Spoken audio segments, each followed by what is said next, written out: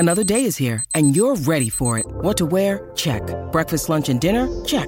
Planning for what's next and how to save for it? That's where Bank of America can help. For your financial to-dos, Bank of America has experts ready to help get you closer to your goals. Get started at one of our local financial centers or 24/7 in our mobile banking app. Find a location near you at bankofamerica.com/talktous. What would you like the power to do? Mobile banking requires downloading the app and is only available for select devices. Message and data rates may apply. Bank of America N.A., member FDIC.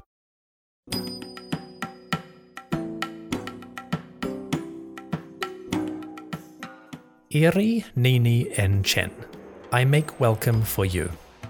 This is the History of Egypt podcast, episode 179, Sety's Renaissance. Today, Egypt has a new king, again, but after decades of political uncertainty, stability is returning. A new family rules the kingdom. The gods are smiling on their chosen ruler, and thanks to well-preserved records, we have a surprisingly detailed idea of Sety's first few months in power. We can even trace the pharaoh's itinerary. This episode comes to you on behalf of Eric from Minneapolis, Joan from Nanaimo, and Pierre from Orlando. These fine folks made donations to the podcast in late 2022 when I began writing this episode. Pierre, Joan, Eric, thank you kindly. Your support is most appreciated. To everyone listening, thank you for joining me. Come, let us embark on a royal renaissance.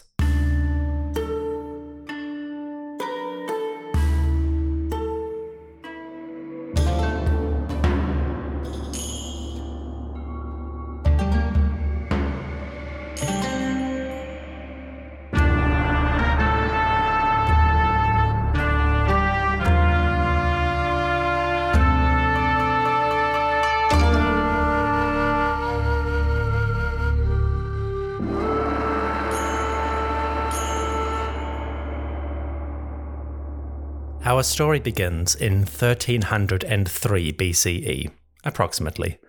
It was late June or early July. In the Egyptian calendar, this was the third month of Shemu, the harvest season. The land sweltered under the shining heat of high summer, and in the halls of the royal palace, the sounds of grief and mourning rang loud. King Ramesses I was dead. He had ruled a short time, maybe 18 months or 2 years at most. Now he was gone. A new monarch, a new Horus, had appeared. The new pharaoh was named Sety, or Sety. His name means one belonging to the god Seth. It's an unusual name, which references the chaotic but mighty deity Seth, Setech. King Sety was not the first man in his family to bear this name. His grandfather was also called Sety, but it is an uncommon name in Egyptian traditions. And Sety is the first pharaoh that we know of to bear a name like this. I'll explore the significance of Seth and Sety in greater detail in the future. For now, it's enough to know that Egypt's new ruler had a rather uncommon name. Sety was approximately 30 years old when he gained the throne. He was already mature and experienced in government. Previously, Sety had worked for his father, Ramesses I, as a high-ranking administrator and official, so he followed the pattern of several recent kings. By the time he took the throne, he had plenty of governing experience behind him. Unlike the recent pharaohs, Sety was also the physical son of his father. In fact, this was the first father-son inheritance in 35 years. Ever since the death of Tutankhamun, the crowns of Egypt had passed not to physical heirs, but political ones. A series of high-ranking officials, Horemheb, and Ramesses himself, had taken the throne when their predecessors died without heir. Power abhors a vacuum, and in the absence of royal sons, powerful courtiers had seized control. Now, the inheritance was returning to its ideal state, a transition from the Osiris to his physical son, Horus. Ramesses I fulfilled that ideal when he created Sety as the son of his body, Sa-en-Chetep. and when the old king passed and his progeny ascended, it was the first proper inheritance in 3 decades. Sety recognized that, and he would honor Ramesses repeatedly in different monuments. We will explore those at the proper moment. But having inherited power from his bodily father, Sety went all out on publicizing that connection. The message was simple, but politically and religiously vital. Family stability was back. The proper order of things was returning. So Ramesses died, and Sety inherited power. This transition probably happened in late June or early July. How do we know that? Well, royal texts from Sety's reign reference the month and day that he ascended the throne. Apparently, Sety's rule began on day 24 in the 3rd month of Shemu, the harvest season. That would place the death of Ramesses I on day 23 of that month, the day before. So the succession probably occurred in high summer. The land baked in the heat. The Nile was at its lowest ebb before the flood. And in the halls of the palace, one incarnation of Horus died, and another appeared. It's not often we get a month and a day for the pharaoh's accession. Sometimes scholars can pinpoint a likely date, at least down to a month or a season. But Sety's monuments give us a wonderfully specific record. In fact, Sety's reign overall is remarkably well documented. The king ruled for approximately 11 years, and scholars have texts and dates for almost all of them. In some cases, we have so many texts that we can even reconstruct the pharaoh's itinerary, his movements through the country on a month-to-month basis. The start of Sety's reign is one of those periods. From the first 12 months of his rule, scholars have identified a series of texts that record the king's presence and deeds. Some of these are vague, just year 1 with no specific date. Others are incredibly specific, down to the month and day. As we begin Sety's reign, it seems a good opportunity to follow a pharaoh in real time. Ramesses I died around day 23 in the 3rd month of Shemu. At this moment, Sety, as the crown prince, was probably residing in the city of Memphis, Mennefer or Hikupta. I'll explain how we know that in just a moment. But if Sety was in Memphis, he may have been attending to his father, or conducting royal administration. Either way, the news came. Ramesses I had died. Sety was king. Sety would mourn his father's passing, and he would oversee his burial. When Ramesses died, his body would go to the embalming houses. Priests and physicians would remove the organs, rub the limbs with oils, and immerse the whole body in a bath of natron salt. The corpse would lie in its bath for about 40 days, or 4 weeks in the Egyptian calendar. In total, the mummification could take as much as 70 days, or 7 weeks, or even longer in some cases.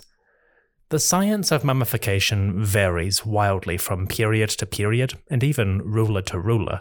Fortunately, we are now entering a historical era where information about mummification becomes more common and far more detailed. So pretty soon we'll get to dive deeper and deeper into that science. For now, let's assume that Ramesses I underwent a standard embalming. His body might take approximately 70 days, 7 Egyptian weeks, to be prepared. That gave Sety at least 2 months before he would conduct the funeral and then celebrate his coronation. He could not announce his appearance as the pharaoh before the burial of his father. So you might expect the new king to sit around in his palace and enjoy his new wealth and power. But Sety was made of different stuff. From our records, he seems to have been quite busy in the first few months. The first record of Sety's reign comes from the south. At the mighty fortress of Buhen in northern Nubia, we have a record of Sety visiting as king. This trip occurred very early in his rule, just a few weeks after he took power. It seems that the ruler came south, sailing upriver, to visit the great fortress. And he left a monument, a stone stela that marks his appearance. The stela goes like this, quote, Year 1, the 4th month of Shemu, day 30. Long live the Horus, Sety I, and all his titles. Now, his person, the king, was in the city of Hikupita, or Memphis. He was doing the things that pleased his father, Ra-Horakti, and Ptah the Great, and Atum, the lord of both lands, and all the gods of Ta-Meri, Egypt. Then his person, the king, decreed the establishment of sacred offerings for his father, the god Min-Amun, who lives in Buhen. The offering in this temple would consist of loaves of pesen bread, honey cakes, 100 of them, jars of beer, 4 of them, and bundles of vegetables, 10 of them. Likewise, the temple was filled with God's servants, lector priests, or priests who could read, and the workshop was filled with slaves, both male and female, from the captives that his person, the king of Egypt, had made. His person, Sety, sought out benefactions or good things to do for his father Min-Amun. The king made for the god a great and noble stela of good stone at the resting place of his father. End quote. The stela is now in the British Museum, because of course it is. The stone is fragmented, but scholars have pieced it together, and they can reconstruct the images and texts by comparing it with similar examples. The monument shows Sety wearing a long wig. He stands before the gods, Amun-Ra, Min, and Isis. The king raises a scepter, an incense burner. He burns incense for the gods, purifying the air with the sweet-smelling smoke. Below Sety, lines of hieroglyphs spell out the decree. It's a classic image, the king offering to the gods while describing his generous works. Sety would commission many images just like this over the course of his rule. This stela is interesting because it gives a sense of the pharaoh's itinerary. The date for this decree was year 1, day 30, in the 4th month of Shemu. In other words, Sety was at Buhen just 37 days after his father died. The body of Ramesses I was still undergoing mummification, and he was not ready for burial. And yet, Sety was off to the south to make his appearance at Buhen. Why? It seems that pharaohs often dealt with Nubia and the south as one of their early priorities. In the early 18th dynasty, for example, King Thutmose I sent a message to his representatives in the south. Soon after his coronation, one of his first acts as the king was to inform the overseer of the southern lands that he had become the pharaoh. So even back then, we can see the kings dealing with their southern colonial government as an early priority. More recently, Ramesses I had donated his own stela at Buhen. Just 6 or 7 months before Sety's visit, Ramesses himself had gone south to make a donation to the local god. And after Sety, his own son and heir would build a temple in Nubia in the very first year of his rule. Apparently, the kings of this period considered Nubia and its colonial government as one of their early top priorities. We'll come back to that in another episode. The Egyptian rule over Nubia is a massive topic. But long story short, Sety and other pharaohs seem to have viewed their southern territories as a major focus, requiring early attention. So Sety was at Buhen just 4 weeks after his father died. That was around late July or early August. Where to next? Well, a few weeks later, the king seems to have returned north. In the next record, Sety shows up at Karnak. Our next date on the itinerary is day 1 in the 2nd month of Akhet. That is the flood season, the annual inundation, when monsoon rains far to the south filled the Nile River with new water. The Nile began to rise, swelling its banks over the course of 2 to 3 months. This flood started in the south and gradually spread northwards, reaching their peak in late September or early October. This was a time for celebration. Huge festivals would occur at temples like Karnak and Luxor. the Epet or Opet festivals. As the flood waters rose, Egyptians of all ranks would celebrate the coming of new life. This, roughly speaking, is the context in which Sety came to Karnak. The king was at Buhen, far to the south, in month 4 of Shemu.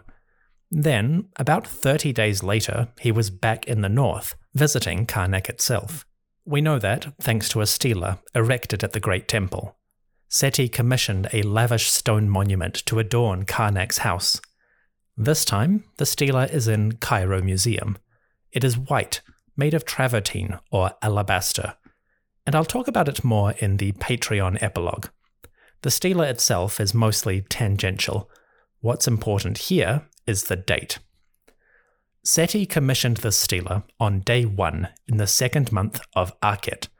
That puts him at Karnak just as the flood season was ramping up. Working backwards from that, we could guess something about his movements. The next part is speculative, but I have a notion. Sety was at Karnak in early Akhet, the flood season. A month earlier, he was in Buhen to the south. So there's a decent chance that the king sailed north from Buhen to Karnak just as the flood was truly beginning. The floodwaters would come from the south, and they would gradually lift the river upwards as they travelled north. So as Sety boarded his enormous state barge at Buhen, the waters may have begun to rise. And as he travelled northwards, the flood may have travelled with him. If that's accurate, Sety might have arrived at Karnak as the flood itself reached the city. Again, I am speculating, but imagine the optics of such a trip. If the king sailed north just as the flood was ramping up, it may have seemed like he was bringing the new waters. For the people on the riverbanks, the pharaoh's boat might appear with the rising Nile. And for the true believers, it might have appeared that Sety, the divine king, was causing the new flood. With that flood would come the silt and the mud that fertilized the fields and allowed new crops to flourish. So, from a religious point of view, Sety's journey might have been extremely well timed. The new king, Horus Incarnate, was bringing life to the two lands. To be clear, the timing might be a coincidence. The flood season might have begun late or early that year. The calendar might have been out of sync with the seasons. There are many reasons why these dates might not line up with the ecological reality. But if Sety went south to Nubia and then returned in conjunction with the flood, well, that's one heck of a power move. To the faithful and the loyal, the new pharaoh may have seemed truly benevolently divine.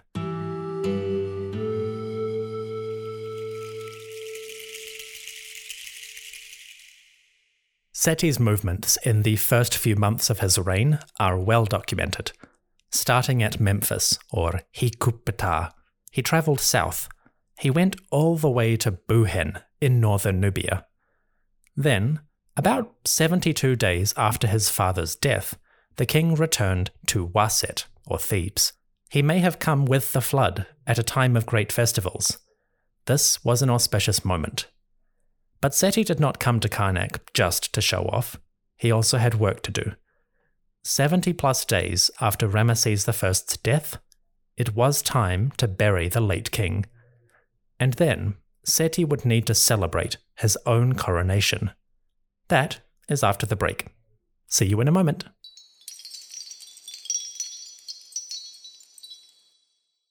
I'm Jane Perlez, longtime foreign correspondent and former Beijing bureau chief for the New York Times. I've been a foreign correspondent in lots of places: Somalia, Indonesia, Pakistan, but nowhere as important to the world as China. I mean, China is not dropping anti-democratic paratroopers into Montana. But of course, we did see things like the weather balloon/spy balloon riveting the whole country for a week.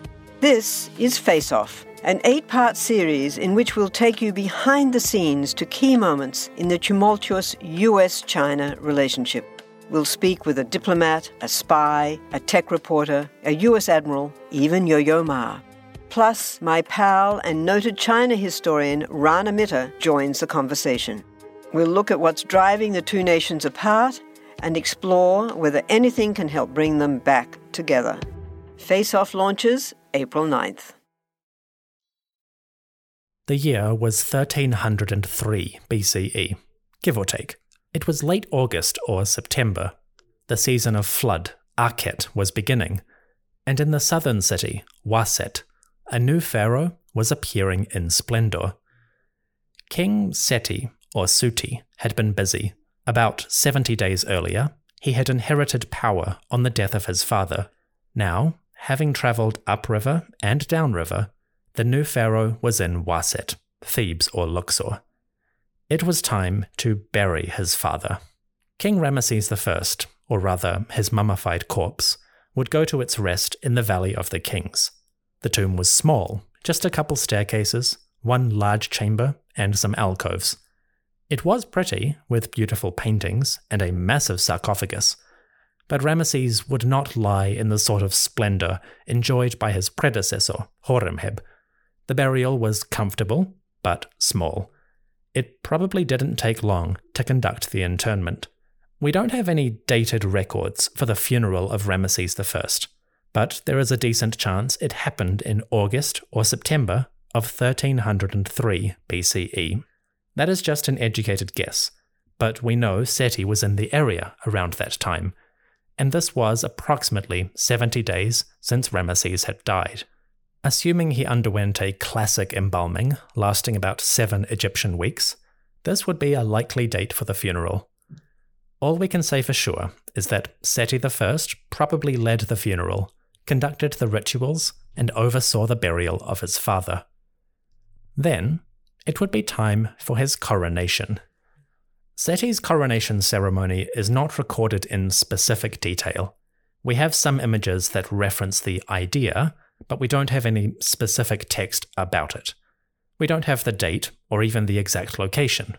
If I had to guess, I would say Sety probably celebrated his coronation soon after his father's burial, and he possibly did so in the city of Waset, or Thebes. Why do I think that specifically? Well, one of Sety's royal names, that I'll discuss in a minute, includes the phrase Ha-em Waset. This translates as one who appears in Thebes. It's a generic phrase, many kings used it, but if you put that together with the timing of Sety's visit, in the month of Opet, and roughly around the funeral of Ramesses I, it seems like a reasonable possibility that Sety would use this occasion to receive his crowns and celebrate his pageantry. Again, speculation on my part, but it would make sense. Maybe Sety held his coronation soon after his father's burial. As I said, we don't have specific images of Sety I's coronation, but we do have artistic imagery that references the topic. On the walls of Karnak Temple, Sety commissioned scenes that showed him coming before the gods to receive their blessings and even receive his crowns. In one image, we see Sety I standing beneath a stream of water. Water, in the shape of Ankh symbols, pours over his head, falling on either side of his body. The water is being poured out of jugs by 2 gods. In this case, the gods are Horus and Seth. Horus and Seth are the classic symbols of Egyptian kingship. Horus, the eternal king himself, protects the ruler in his everlasting incarnation. Seth is slightly more complicated, but he also gives the pharaoh strength and power, especially power to defeat his enemies. The 2 gods, together, represent a powerful symbol of unity, bringing together the different halves of the world, the desert and the fertile, the north and the south, the sky and the earth. Horus and Seth come together in friendliness to anoint their chosen ruler. Naturally, that ruler is Sety. In another scene, we find Sety approaching the temple of Karnak itself. This time, he is being led by the hand by 2 different gods, Khonsu and Atum. The great deities lead Sety towards Karnak, where he will meet his illustrious father, Amun-Ra, Ra-Horakhti, and all the gods of the great pantheon. Sety wears a long wig with a Uraeus serpent on his forehead. Noticeably, he takes an interesting pose. Many of Sety's images that show him before the gods present Sety as though he is bowing. Normally, a king will stand upright, his back straight, his shoulders broad, but Sety will often bend at the waist, as if he is showing humility and obeisance before the gods. It's an interesting feature, one that is extremely rare in pharaonic imagery. I'll come back to the significance of that when we dive deeper into Sety's temples. But in these scenes, we do find him in this pose of humility and piety. It's an interesting feature. In another scene, we find Sety kneeling before the king of the gods himself. Amun-Ra, seated upon his throne, holds out a hand, raising it over the crown which Sety now wears. Sety kneels on the ground before Amun-Ra, and he wears the blue crown, that sort of helmet-shaped one. Beside Amun-Ra, the great goddess Hathor, or Huther, reaches out her hand to give her blessing to the king. And in front of this group, the great deity Jehuti, or Thoth, holds out a pen to write the names and record the years of Sety's reign. The whole scene conveys a simple but potent message. Sety I is a king chosen and blessed by the gods, and every aspect of his reign, from his image to his names to his longevity, is created by their will. This is classic pharaonic art. The king establishes legitimacy in connection with the gods. He is not a mere mortal. He is not wholly divine. He is the man that connects earth and the sky, the one who connects the living and the dead, the great being who connects humanity with the divine. Finally, Sety receives more blessings from the gods. In a particularly important scene, we find the king kneeling beneath a tree. Sety, wearing his blue crown, is kneeling beside the Eshed tree. This is the tree of life, or tree of eternity. It symbolizes the duration and longevity of a pharaoh's rule. Every leaf should symbolize a year, so that each king could reign as long as there are leaves on the tree. Sety kneels beside the Eshed, and behind him, the great deity Jehuti, or Thoth, reaches out to write Sety's names on each and every leaf. Again, it captures the essential idea. The king will live forever, his rule will be eternal. Scenes like these do not record the exact moment of Sety's coronation, but they convey the idea of it and the overall significance of these rituals. The king would come to the great temples, including the Temple of Karnak, and he would present himself before the various deities. The statues of the gods, shining within their houses, would give Sety their blessings. The priests would announce his names and offer praises, guaranteeing a long life and great splendor. Sety himself would probably go through various costume changes, putting on different pieces of regalia to honor different gods and to mark different aspects of his rule. In short, we don't have the literal depiction of his coronation, but we have the next best thing, the way Sety wanted it to be seen by those who came after. Finally, there was one more thing to do. One of the major features of a pharaoh's coronation was the announcement of his names.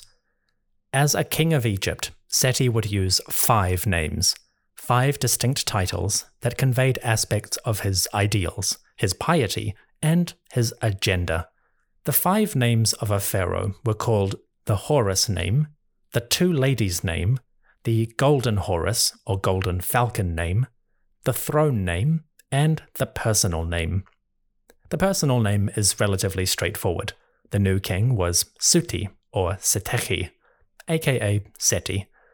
This one translates as one belonging to Seth or the Sethite, depending on which scholar you read. It's an interesting name, as I referenced earlier. But from a political standpoint, it's the other 4 names that really tell us about the king's agenda. As ruler of Egypt, Sety would convey his power through a series of major names. First, there was the Horus name. This identified Sety as an incarnation of Horus, the falcon, and the eternal king of Egypt. For this name, Sety called himself Heru ka nechet, ha waset, sank tawi. This translates as the Horus, strong bull, who appears in Waset, or Thebes, who makes the two lands live. That is a classic name, nothing too remarkable, but it gives a sense of Sety's intentions, the way he wanted to present himself.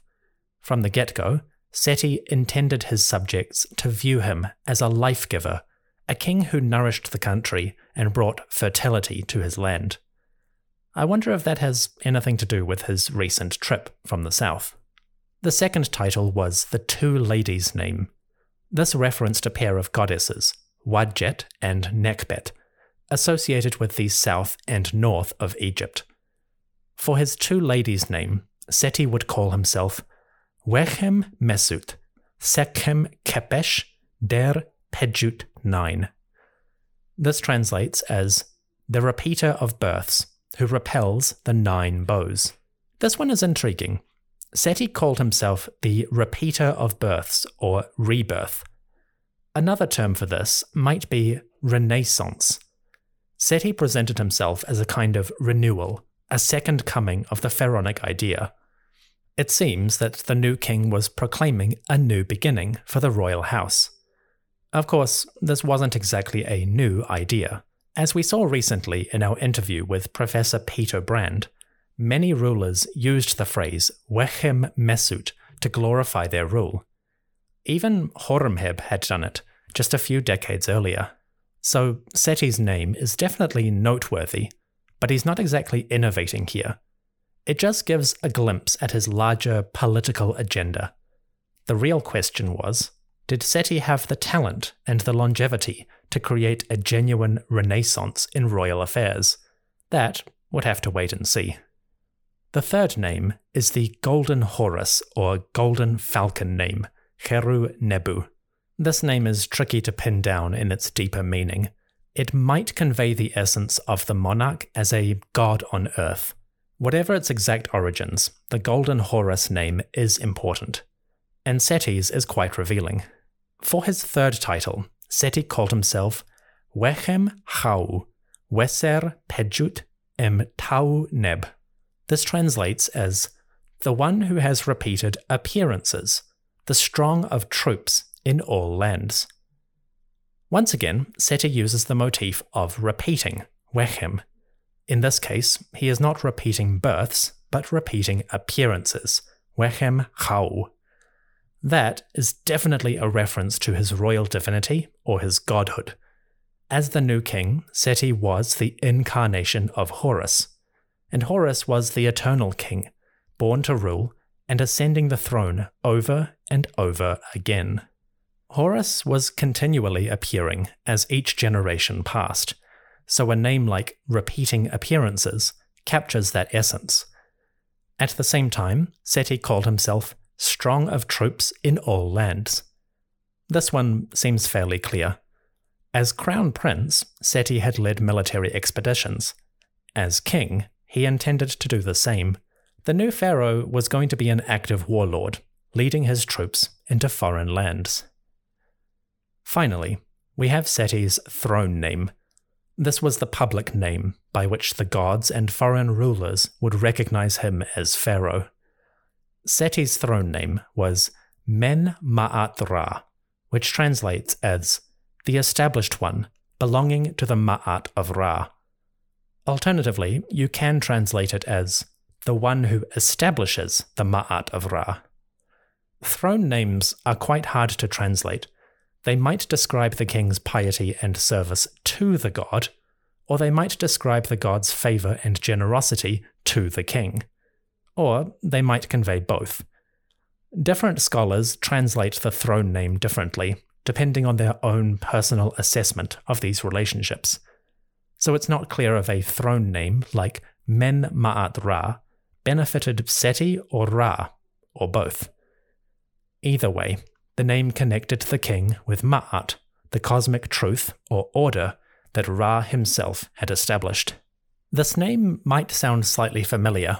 Sety's throne name, Men Ma'at Ra, is almost a direct copy of an earlier one.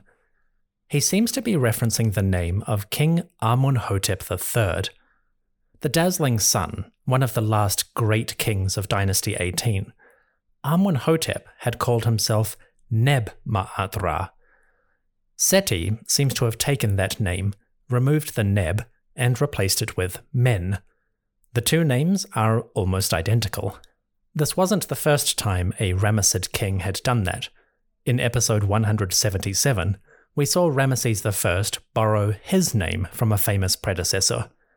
Ramesses had used the phrase Men-Pechti-Ra, and he had taken this name from an older one, Neb-Pechti-Ra. That title belonged to King Ahmose I, legendary founder of Dynasty 18.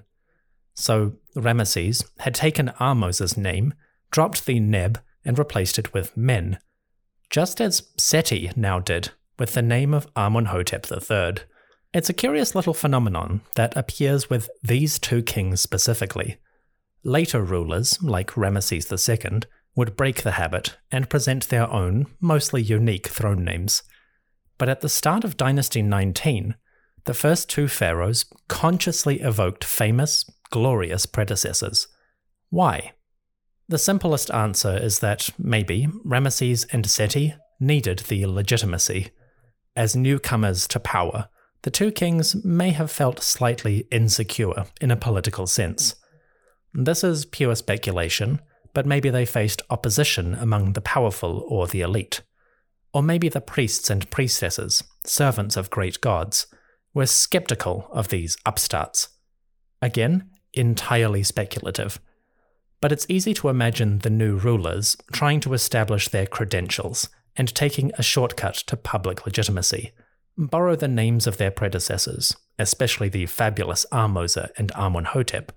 Use their names, with small changes, to forge a link between the present and past, and maybe reflect some of the ancestors' glory upon them.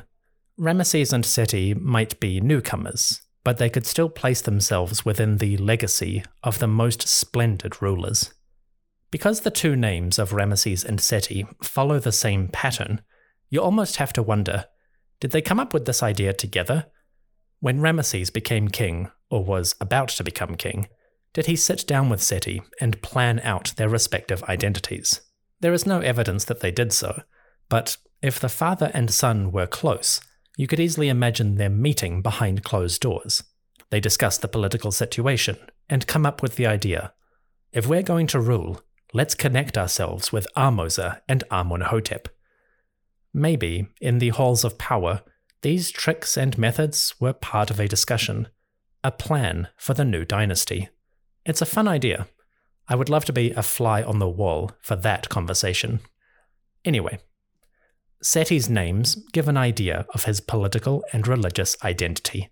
When you put them all together, Sety clearly emphasizes some noteworthy concepts. He was the one who makes the two lands live, so he intended to be an effective leader and ruler. He was one who repelled enemies and led troops over foreign lands. He was the embodiment of Horus, the eternal king, who appeared over and over again, repeating his appearances or births. Finally, Sety's rule was established in the Ma'at, or Order of Ra. Sety, the one belonging to Seth, would be a servant and embodiment of Ra's cosmic will. It's heavy stuff, but then this is kingship we are talking about. The most enduring and important of Egypt's social and political institutions, and, depending on your point of view, the most important of its religious tenets. The king, divine and human, eternal and repeating, was here to establish his rule, and he would build on what came before.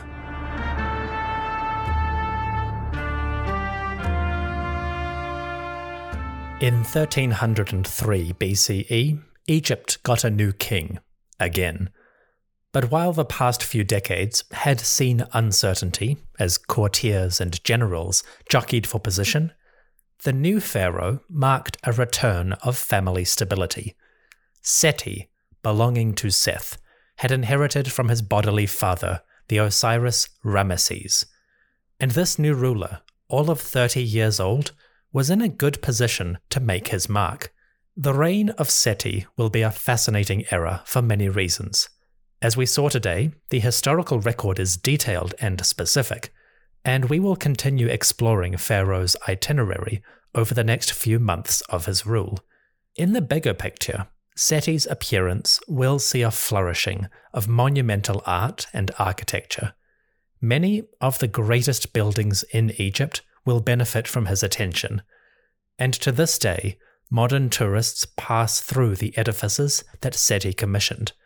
From every level of society, we are going to see some detailed and intriguing tales. Thank you for listening to the History of Egypt podcast. If you are enjoying the show and would like to support what I do here, consider signing up to the Patreon.